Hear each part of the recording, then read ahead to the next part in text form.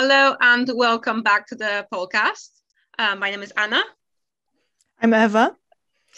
And we're recording this on the 1st of June, which is Children's Day in the former Soviet bloc. Today, we have two fantastic guests from an organization called POMOC. Eva, do you want to introduce POMOC? Yes, I'm very excited to hear from our guests, so I will try to keep it very brief. But, in terms of the name itself, POMOC stands for Polish Migrants Organize for Change. So that gives away quite a lot already.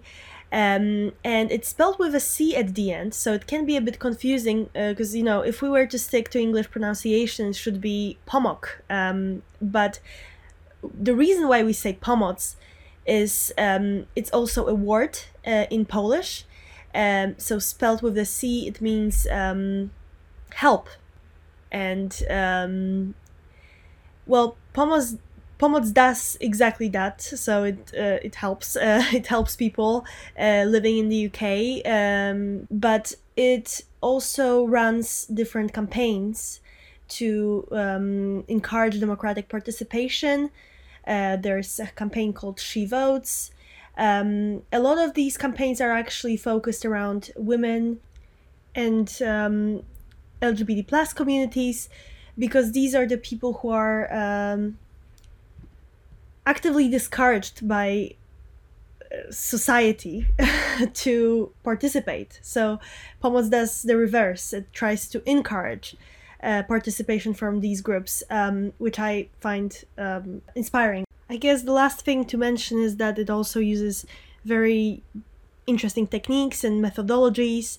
It encourages creativity. It uses art. I don't want to give away too much, so I might just introduce our guests now. Today we have the founders of POMOC with us. So Magda Fabiańczyk and Marzena Żukowska. And we will be talking about Polish people in the UK, who are Poles in the UK, what issues are they/we facing, and what is it like to be organizing with Poles in the UK as well. Right, without further ado, should we do introductions? So Magda and Marzena, do you want to each introduce yourselves, tell us your pronouns, and a tiny bit about your background, your story, and how you ended up here. Hi, great to be on the show. I'm Marzena Żukowska. I use they, them pronouns in English. In Polish, it's a bit more complicated because we have an incredibly gendered language. I am the co-founder and co-director of POMOC. Was born in Białystok, Poland, grew up in Chicago, somehow found myself here in the UK organizing with the Polish community. Other things I do, I'm also a communications strategist. I'm a gamer. I live up in Liverpool, and I am learning to take care of houseplants as a person who is recently living by myself. My name is Magda Fabiańczyk, and I use she, her pronouns. I was born in Katowice, and I studied economics when 20 years ago I decided to come to London to earn some money and go to India. And I stayed, and I quit the university in Poland, started to study contemporary art. And my background is in contemporary art and education. I teach experience design at Central St. Martin's, and I used to teach socially engaged art. And I've worked on quite a few socially engaged projects, mostly in Poland, UK, and also quite a lot in India. From that that kind of naturally moved me to activism in 2016, where I started organizing as Dziewuchy London. With my colleagues, we've organized quite a lot of protests outside of the Polish embassy in fight for our reproductive rights, and also free courts, free media, and so on. Thank you for sharing. So we wanted to start with a question that me and Eva actually discussed in our very first episodes, and we gave our answers, but we're curious to hear about yours. Like, how did the experience of migration influence your politics? So my immigrant experience is the thing that's largely politicized me. So when my family moved to Chicago in 1996, I was 6.5. We went on tourist visas, and then I ended up being undocumented along with my mom and my brother for the next 14 to 16 years. Actually, my brother is still undocumented, and we're continuing the fight for his rights as an immigrant in the country where he grew up from the age of 15. And we came in 96 from Poland, which was a time that my mom has interestingly described as a time when everything was available in stores post the kind of capitalism on speed that was introduced, after the Berlin Wall fell. A time when, you could get anything in stores, but no one had any money, versus what was going on prior to that, which is nothing was in stores and people did have money. So it was an interesting time, I think, for a lot of Polish immigrants. A lot of folks were struggling, especially in the part of Poland on the eastern border with Belarus, where I was from. And so growing up as an immigrant in Chicago was an experience, especially undocumented, where I kind of realized how little access to rights I had. I mean, when I was a teenager, I realized that, it would be really hard for me to go to university with the cost of education in the US, couldn't get a driver's license, and you're kind of living with the fear that, someone might discover that you're undocumented and you might face deportation. So that experience for me was sort of at the beginning of when I really came into my political awakening. It was the time of the Dreamers movement in the United States, right? So it was a lot of young immigrants like myself who, had grown up in the US. It had been their home for many, many years. Really, they may not have even remembered their home countries, and yet they didn't have full rights in the US. And so for me, that experience was quite formative, right? I was able to connect my individual experiences of growing up undocumented to kind of the more systemic issues of injustice that immigrants face, and how racialized the immigration system is in the US, where my experiences growing up undocumented in a big city like Chicago are far different from, the experiences if you're Black or brown at the US-Mexico border, which is so highly militarized. And then my mom also did domestic work. She did house cleaning for 2 decades. And, I spent most of my summers going to work with her. And, having then worked later for the National Domestic Workers Alliance, I was kind of able to connect the immigration experiences to workers, right? So for me, it's the politics is very much personal. So when I came to the UK 20 years ago, that was before Poland joined EU, I worked in a lot of precarious sectors, such as hospitality and cleaning. I didn't really know my rights. So there was lots of cases where I wasn't paid, or where I was underpaid, or once I had to strip down. So had I known my rights at that time, I would be able to protect myself. And I didn't know about any organizations that were supporting migrants or that I could organize with. And I guess my kind of awakening, in a way, happened in 3 stages. The first was when I joined political awakening. The first one was when I joined Art University, and it was a very rebellious university, and students were engaged with a lot of protests. So that was the first time when I guess I met activists in London, and we started organized together. And then after I graduated, there was a group of artists that ran Nowhere in Bethnal Green, Nowhere Space, and the main 2 were Karen Mirza and Brett Butler. And they organized a lot of meetings and that were focusing around screenings and discussions. And it was a lot to do with migrants' rights, not just in the UK, but more globally. And then the third part, I guess that would be when we started organizing for reproductive rights in the UK, when Peace, Law and Justice Party took power in Poland, and they started to attack human rights in many different aspects.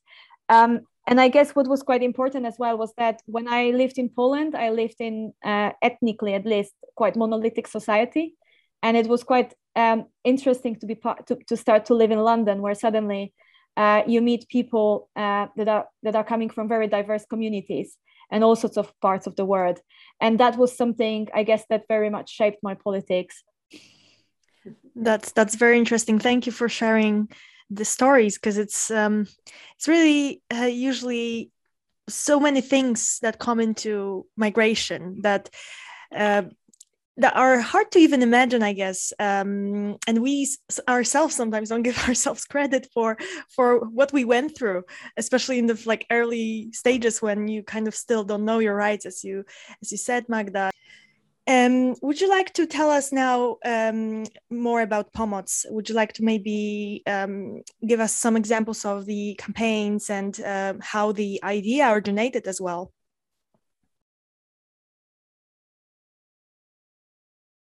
So we have three main pillars of our work. The first one is to do with direct support. The second one with political education, and the third one with campaigning. And all three are very much connected. A lot of people that are not that politically engaged, they come to us for advice on their immigration status. A lot of cases are to do with settled status. Or, for example, asking questions about the workers' rights or housing rights. But we also have people who are very politically active, and they join us already as activists, as volunteers.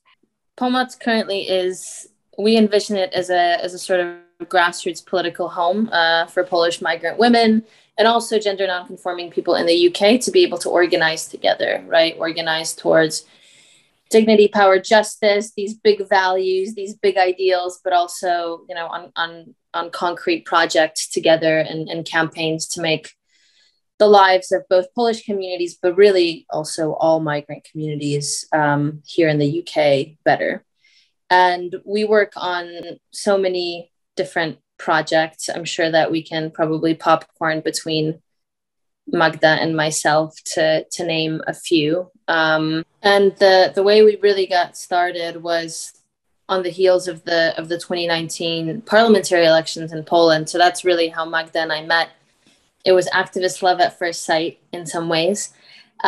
We both realized that we were working through similar methodologies. Magda more from the contemporary art background, and I was coming from grassroots community organizing in the US. But both of us really wanted to be working with communities here in the UK, particularly Polish communities, in a real bottom-up way to be able to build political power. And so after the 2019 parliamentary elections, we had but both of us, along with a number of other women activists, founded a group called Polonia Głosuje, which translates to Polish Diaspora Votes.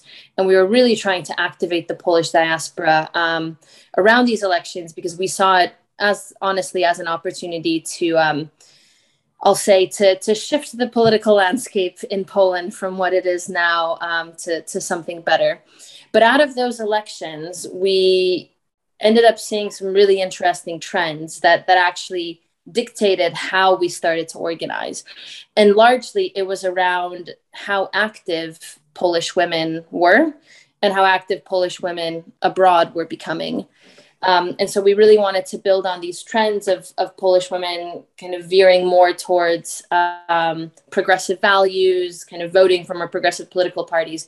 We wanted to really kind of capitalize on that, knowing that if they were getting engaged, they'd most likely engage their families, their partners, their communities as well. So that was really the focus on Polish women and gender nonconforming people as well, because we believe that gender is a social construct.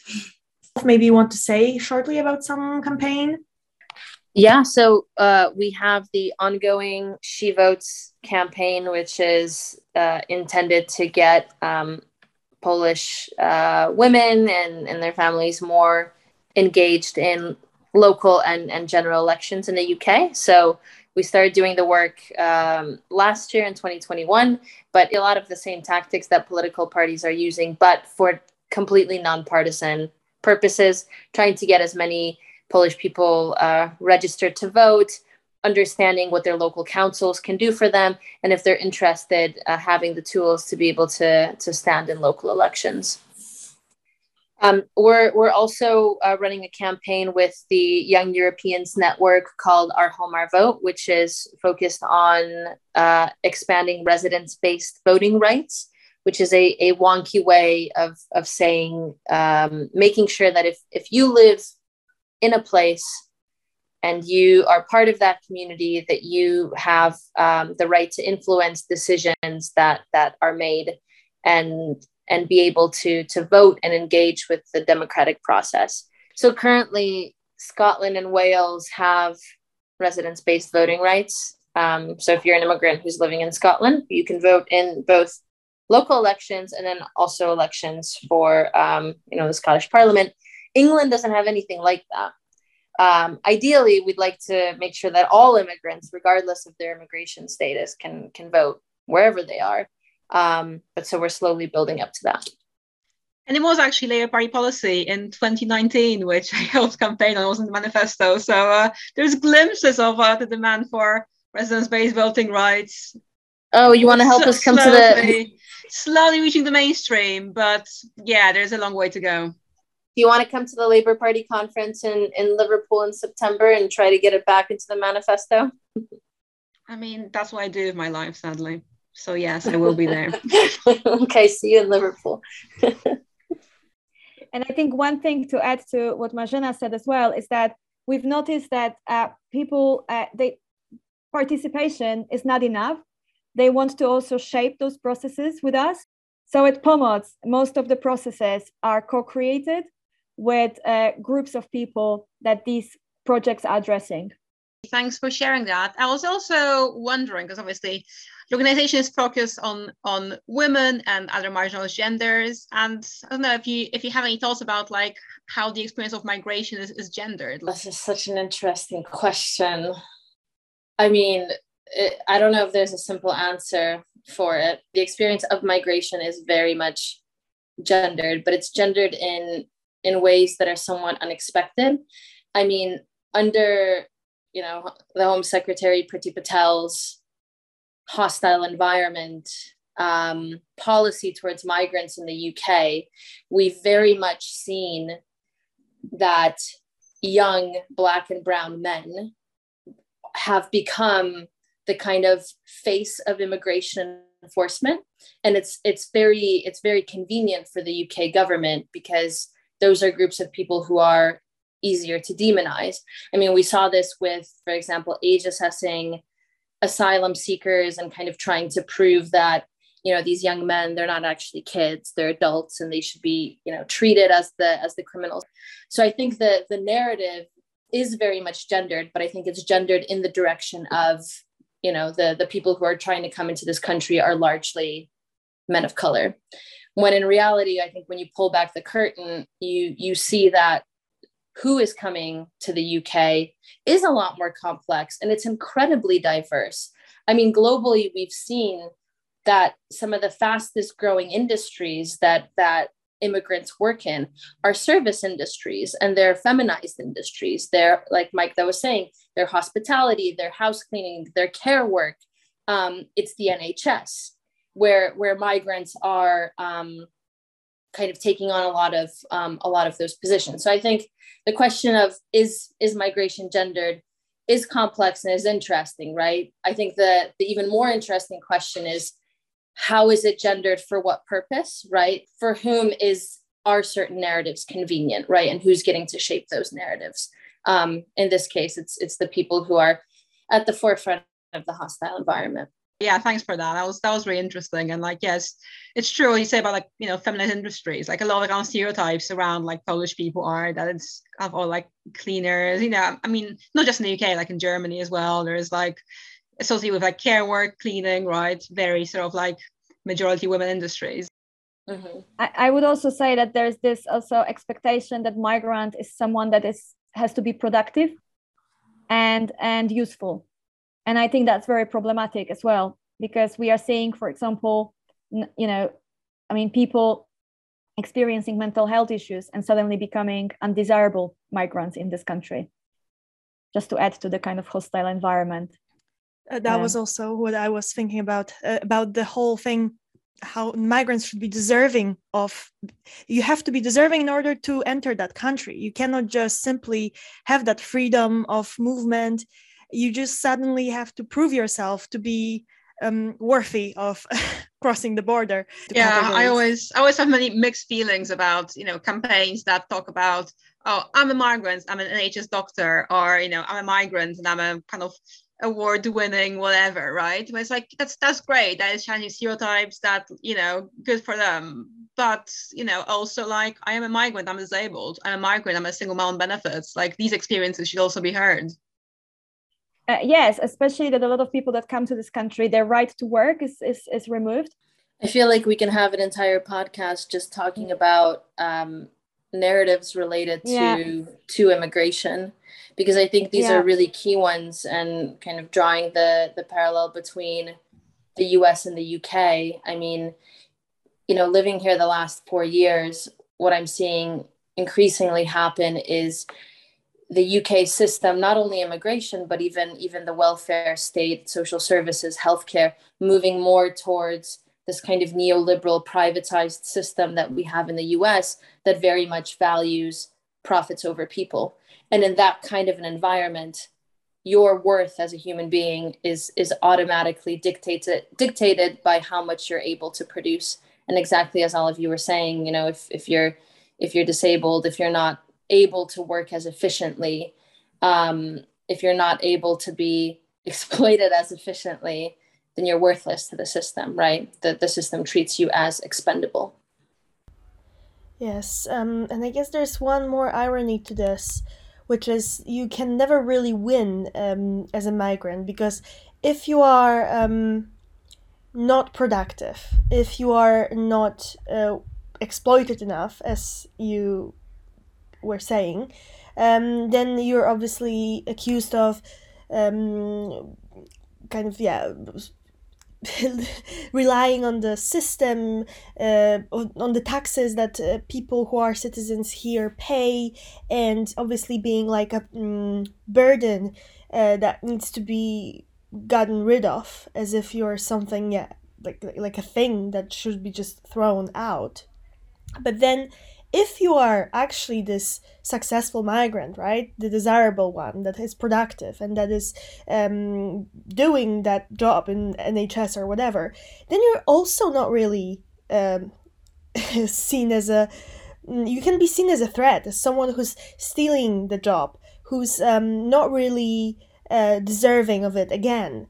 So, this is again an issue that is more like connected to the systemic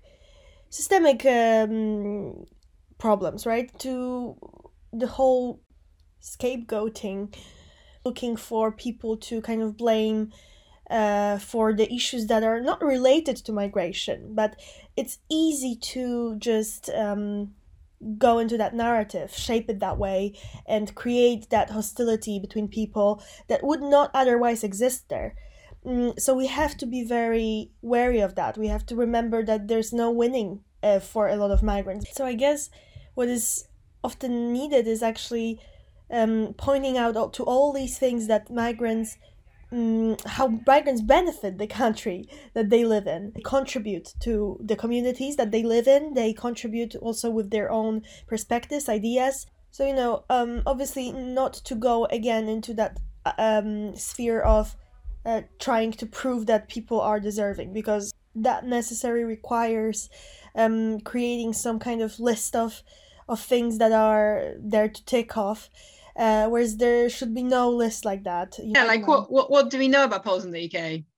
Do we have, we have some number estimates, right? Like, do you know which industries they're in? Do you know like the different ways of migration?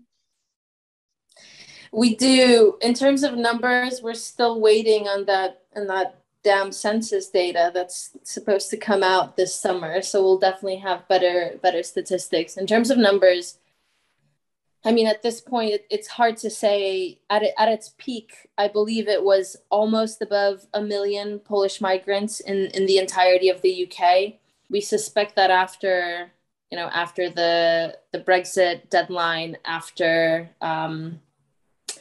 COVID, a lot of people did go back. So those numbers could have dropped to possibly the 800,000s, but we won't have good statistics until later.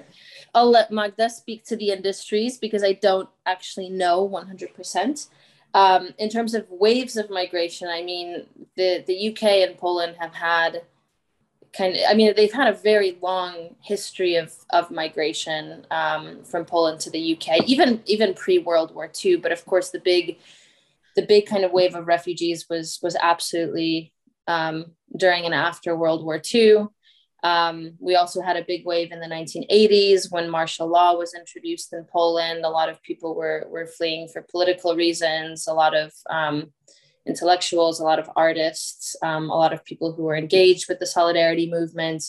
You had the 90s, which, the 90s, which are described in Poland as capitalism on speed. So you had a lot of people who were leaving literally because it was just really difficult to survive. And then you had the kind of big wave post 2004 when Poland entered the European Union. And I believe that has actually contributed to that biggest chunk, right? So that was between 2004 and now, it was a really massive jump. I think that maybe the important thing to also highlight is that Polish migrants are very translocal.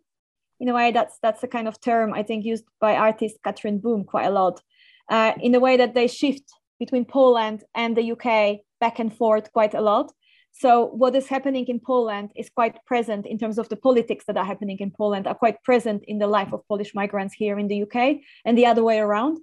And I think that, looking at, for example, who we reach out and who come through our door, it's a very diverse group of people. We try to segment Polish migrants because it'd be easier for us in a way to sort of think that, okay, people work here and they are like this, but actually we've learned that they are very diverse groups and they come to the UK for all sorts of different reasons. Some come because they come to work, and others because they want to study, others because they want to travel. There is a lot of, I think, stereotyping. We've at least came across a lot of stereotyping as well in the research, in academic research, thinking that Polish migrants are only economic migrants and they come here because they need to work. Well, that's not true.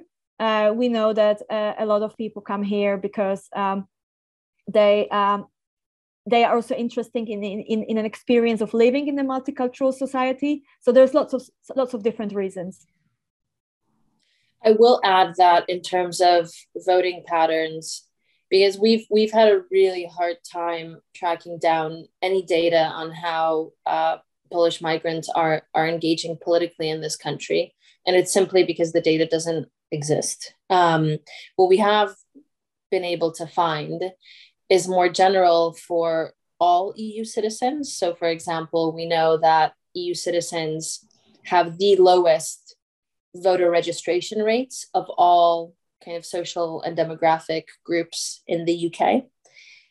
We suspect that Eastern Europeans and among them Polish people are probably veered towards the lower end as well. So even lower than the lower group of EU citizens. And that's actually something that we are actively trying to change in our communities. So there is also lots of misconceptions out there. We've heard a lot about Polish migrants being inactive, disengaged with politics. We believe that this is not true. We've seen a lot of interest from the Polish community.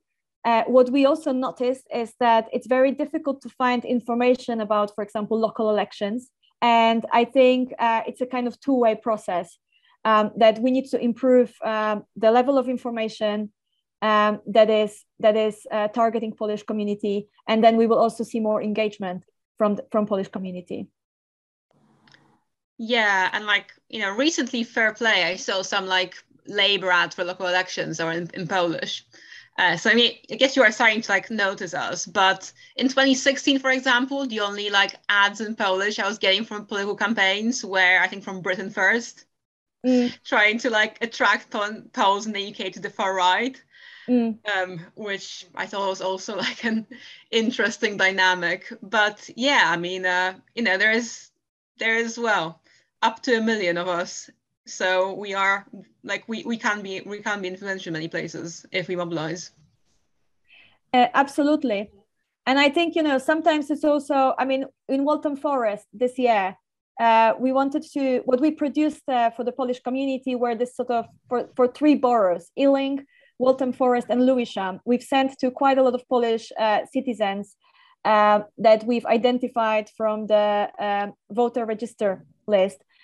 We've sent them letters informing about local elections, that they have a right to vote, that they already registered, and also summarizing programs of the political parties, main political parties. And for example, in Waltham Forest, we couldn't find all the programs; they don't exist. So it's very difficult as well, you know, for other migrants or other citizens to find that information if parties don't produce them. I think these points are so important because, again, it shows systemic issues. And we also might suspect that these are there on purpose, that actually it's not very encouraged for migrants to be involved politically. And there are obstacles that need overcoming, actively kind of fighting with in order to create these opportunities. And also, as you both show, like, if you come to a foreign country, you don't know the candidates just from, I don't know, your neighbors, because you haven't lived in that area before. You don't know the record of the politicians that are there. So you do need to actually reach out for information. But if do not exist, then there's no way for you to actually get politically involved. So again, it's not necessarily that we just are not interested in politics. It's more of why are there so many barriers for us to get involved, right? It's kind of funny because we found that Polish migrants occupy this strange space where, you know, more leftist parties and centrist parties see us as you know, too conservative, right? Because of the Catholicism or what have you.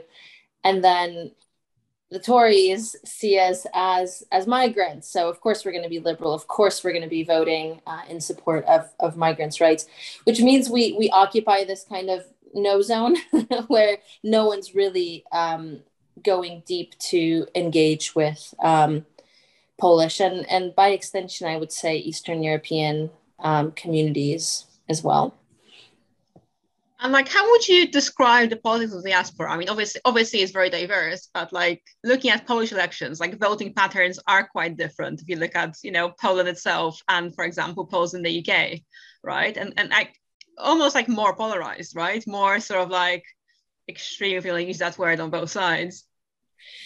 Well, it's interesting because historically the Polish diaspora in the UK has voted for the opposition, right? So it means that in 2015, the majority of the Polish diaspora in the UK actually did vote for the Law and Justice Party, which is interesting. One of our activist/academic comrades, Marta Kotwas, pointed that out to me before. But the fact that the Law and Justice Party has been in power for 7-8 years has meant that the Polish diaspora has largely been voting for the opposition, which is the centrist party, Platforma Obywatelska, and or other parties. But also like quite a strong Lewica left vote, but at the same time as strong votes for like whatever Janusz Korwin-Mikke is up to. Fair points all around. So I guess it is a big fuck you to peace all around from every direction. Are we allowed to swear on this podcast? Yeah, definitely. So we encourage it. There's a lot to swear about. Yeah. But I do think it's notable, and Magda hopefully will agree with me, but it is notable that when you look at the largest social and political movement that Poland has seen since the fall of the Berlin Wall, it has been led by women. It's the Polish women's strike and many of the organizations, movements, sub-movements that have formed around it, and really this kind of reclaiming of feminism, right? And kind of remixing it for the Eastern European Polish experience. And so for us, like the kind of activism that we've seen in Poland led by women is exactly the same kind of activism we've seen here led by Polish women. In October 2020, at the height of the pandemic, when the Law and Justice Party once again went ahead to try and further restrict abortion rights in Poland, we had 2,000 people in front of the Polish embassy. That was massive. We weren't expecting it, and two, like we knew that people were gathering, so we quickly needed to spring into action as kind of a coalition effort of so many activist groups to try and like make sure that people can protest safely, providing masks, hand sanitizer, attempting to make people social distance. And so really like the investing in Polish women, investing in Polish LGBTQ folks, these are the people who have been at the forefront of the resistance for the last few years. Sorry, I just add as well that from at least how we interpret some of the research,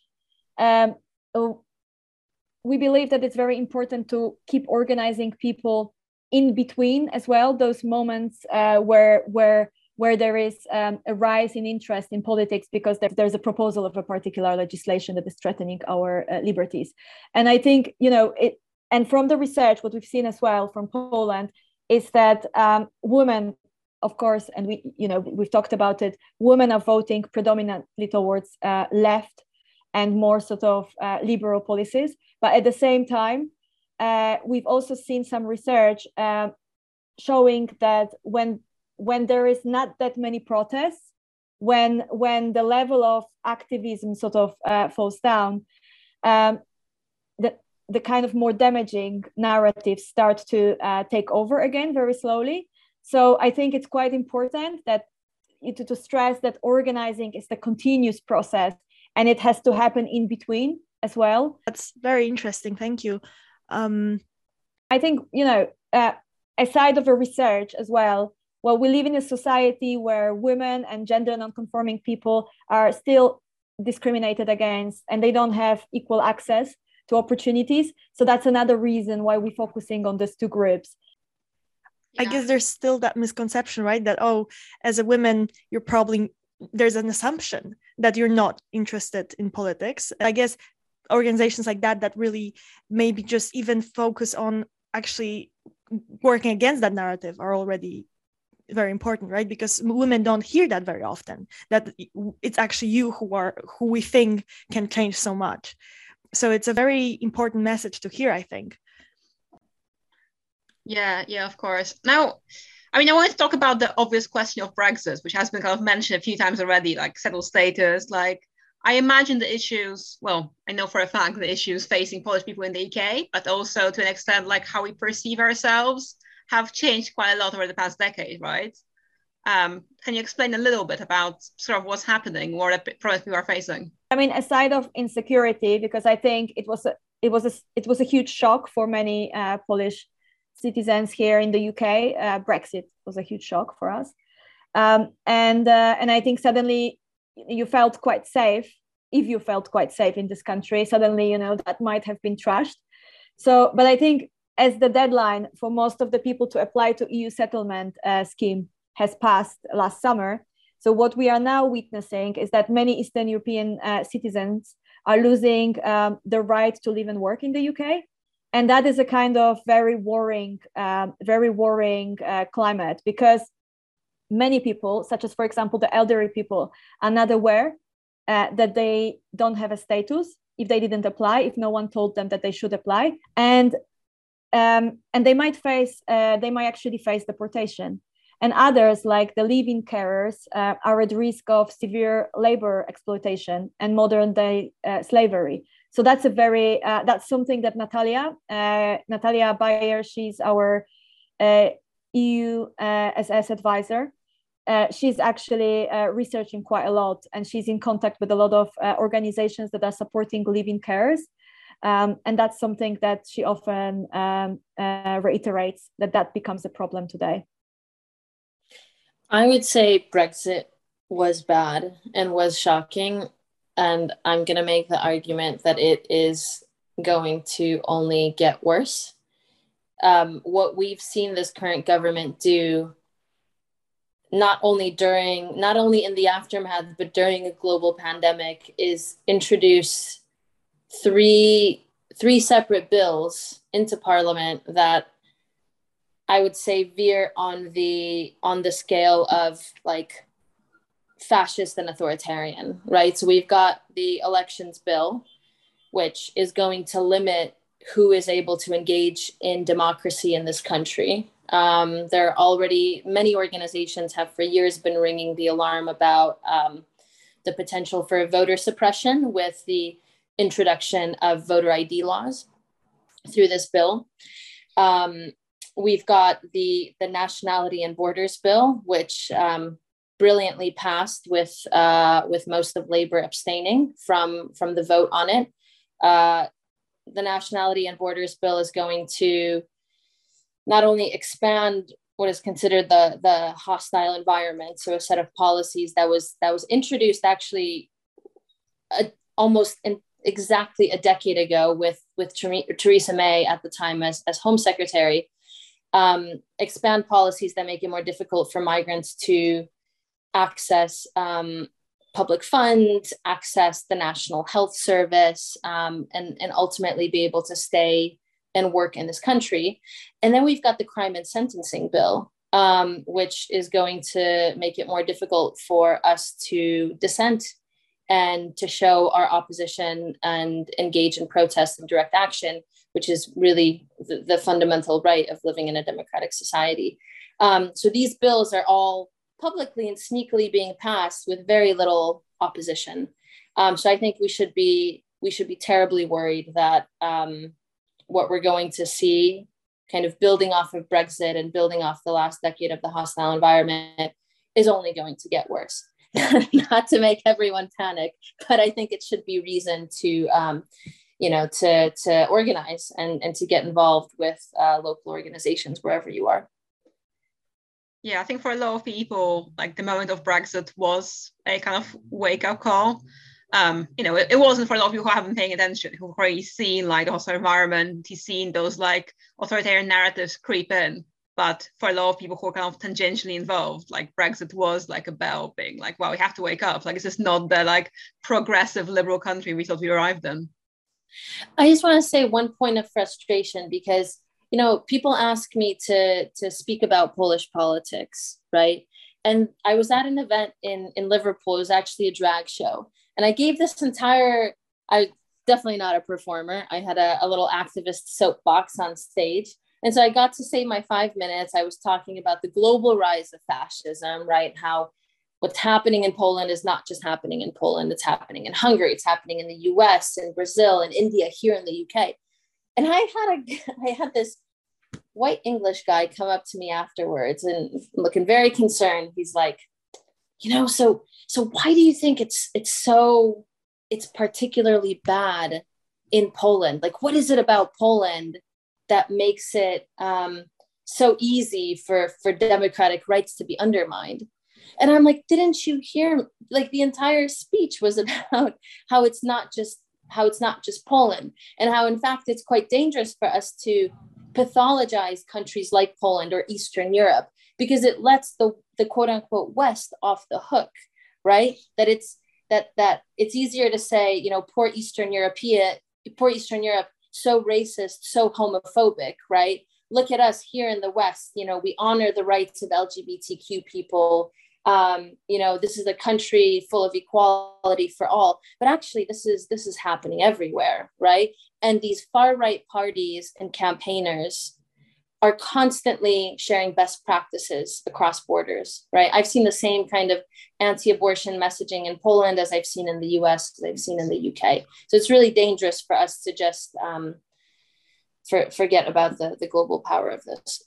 And it's really comfortable, to think about the problems that Poland might be facing politically, where we actually, and not see that people are being sent to Rwanda.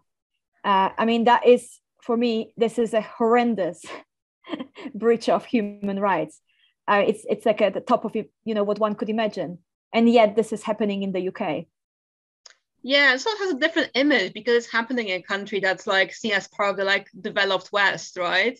It's sort of like, if that was happening in Eastern Europe, you would hope that, well, actually not sure there would be more outrage, but like I can imagine making news headlines just being like, oh, the Polish government, the Hungarian government is like coming up saying more and more horrendous.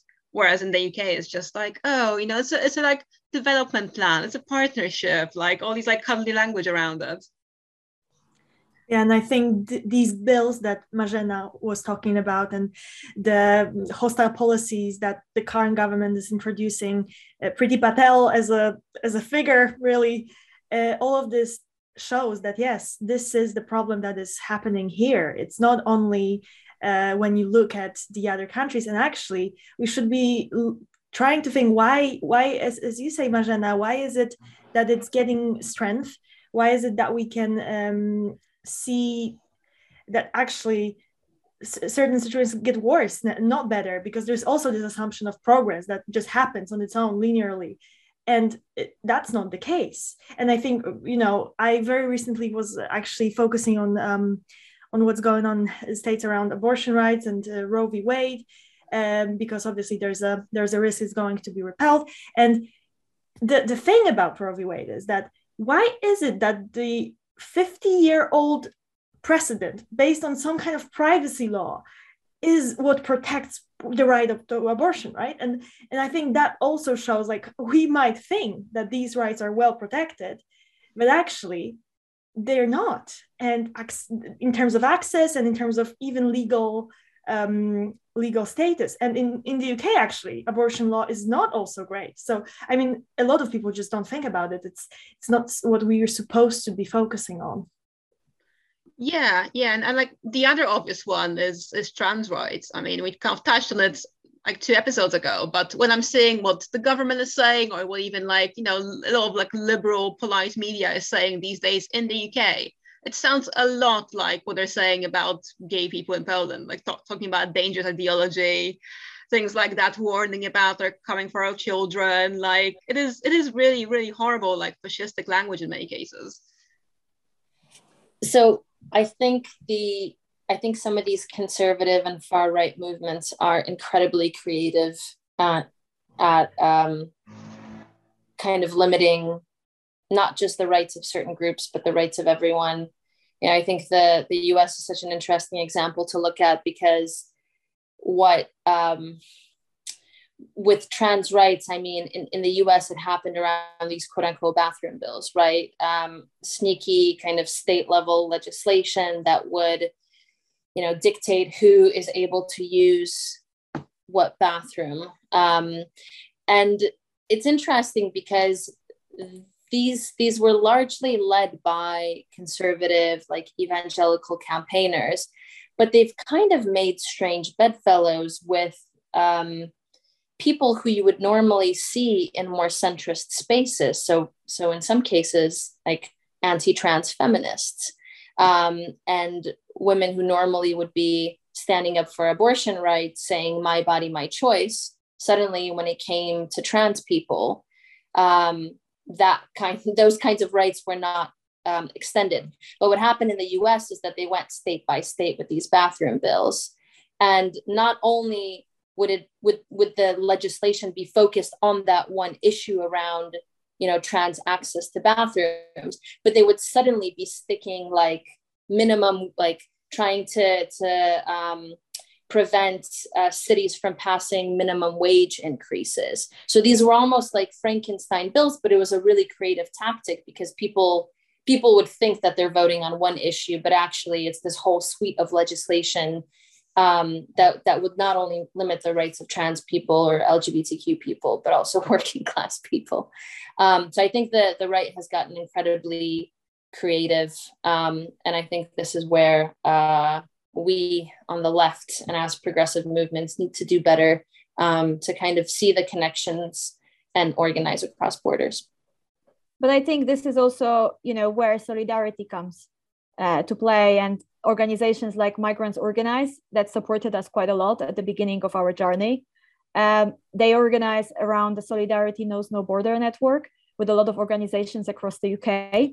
And it's an exercise in standing for one another. So, if we protest outside of the Polish embassy for the reproductive rights in Poland, well, then maybe we should also stand in solidarity against the hostile environment outside of the Home Office. And, and that way we build power. Because when I came to the UK, I was not allowed to work full time. But then the law has changed because Poland joined European Union. And now, we have Brexit. So the law again has changed. So I always kind of want to remember that, or remind that laws are there to be changed. They are changing. But what is there, what is constant, and is the power that we have, and that kind of collective power we have. And if we use that power, we can change the law, and we can stop those horrible hostile environment policies from actually going any further. But if we stay inactive, if we don't get politically active as migrants, then this is going to get worse. So if we imagine ourselves in 5 years' time, it could be better or it could be worse, depending on where we stand now. If we stand in solidarity with others, or if we sit back and watch. So beautifully said. And I think what it also shows POMOC to be, it's not only what people might assume, okay, it's a Polish migrants organization, so probably the only focus is on their own rights. They want to just try to, again, building on those stereotypical ideas. There might be like a conception, okay, they probably just want to steal more jobs, and they want to kind of feel more comfortable here as if it's their own home, where it's not really. But what comes out of this conversation is actually that we are organizing for things that a lot of British people will benefit from. It's not that we just focus on what is like needed. I mean, that also, these fights are not separate. Whatever that helps migrants is not against people who are here. But I think this also shows how big potential there is, because it's also sometimes maybe just easier to see the problem if you are not so, it's not so normalized for you. And when you suddenly kind of face it, and then that picture of the perfect Western country is destroyed. It's interesting what you say. There are some, we've met some usually young people that come here from Poland and they idealize UK. And then, you kind of take them outside of the Home Office to join a protest, and they are like, oh shit, I wasn't aware of that. Oh my God, this is happening here. Oh, this is horrible.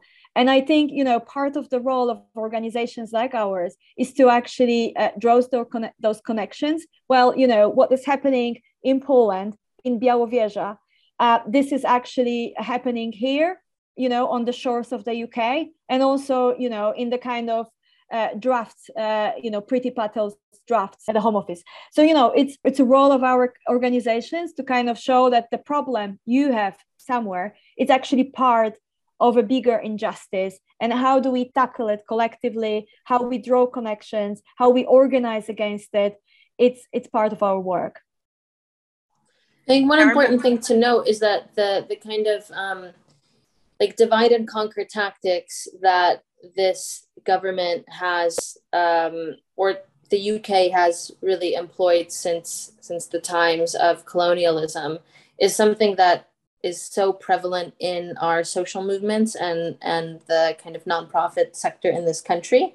And I do think there's been a massive disservice done in, when Brexit happened, in not connecting the dots between the rights of EU citizens and the hostile environment and the rights of migrants in this country. Because we just had millions of people who have gone through this shared experience of having their status change from one day to the next. One of the most shocking things, and I hadn't heard you say this before, Magda, that since you came to the UK, your status changed 3 different times as an immigrant. And that to me was like, gosh, the kind of insecurity and instability that creates. But I think the point about solidarity is so critical. How can we use opportunities of this kind of horrible thing such as Brexit happening to then build camaraderie between different migrant groups rather than create hierarchies and recreate state categories, right? Because really it's the government who calls you an asylum seeker. It's the government who says, if you're a refugee, this is what you're entitled to. And I think we need to kind of break away from that and take control of the narrative a bit better. Yeah, those are like really, really excellent points. Thank you for that. I know we've been going for well over an hour. I don't want to take up much too of your time, but I think there's a few kind of quick questions to maybe finish on. Something slightly different. So creativity seems to be important to many people involved in POMOC, and you have quite a lot of activists with artistic backgrounds. Was that a kind of conscious choice? And do you think like art and culture can be used to engage people who might not otherwise listen if you talk about politics? It's interesting you asked that question, because quite a lot of us at POMOC actually has either art or drama background. We've seen art as being very effective where you work, when you organize communities, sort of grassroots at different, in Poland and here in the UK as well. And I think one of the nice things that you can do with art is to talk about very complex things in a kind of like a more accessible way. So, for example, when we organized around Roma issues in Poland, that was pre-POMOC, it was very difficult to create a meeting between the local authorities and the Roma community. But we decided to actually create a sort of like a performance inside the gallery that was a closed performance. And we've invited members of the Roma community and the local authorities, and also the members of the church and so on and so on. And they all came because they thought that it was a kind of, in a way for them, maybe safer space, not that serious space. So they kind of took off in a way that sort of, official uniform that they might have, and were a bit more open to talk about some of those issues. And that kind of built relationship between the Roma and the local authorities, and then allowed for better housing for them and so on and so on. So we see this as a kind of space where you can do this. And also, I think, politics are sometimes perceived as very boring, and people don't want to engage, and especially younger people or people that come from creative sectors. So, we believe that you can talk about politics through drag, you can talk about politics through creative workshops. And that also allows us to reach out beyond the kind of networks of those that are already converted, that are already interested in politics, to reach new audiences. And that is a very kind of effective way. I don't know, Marzena, if you want to add anything to this.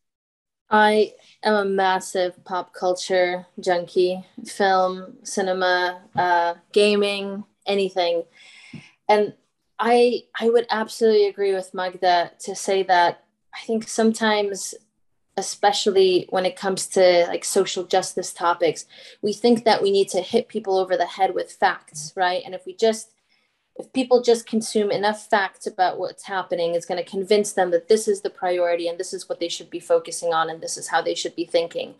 And I think pop culture, I think fiction, I think kind of creative mediums for stories and for storytelling are really, really effective in being able to create space for people to engage, as Magda said, with tough issues, right? It could be migration, it could be it could be just the normalization of LGBTQ identity. It could be abortion rights. It could be, the history of colonialism in the UK.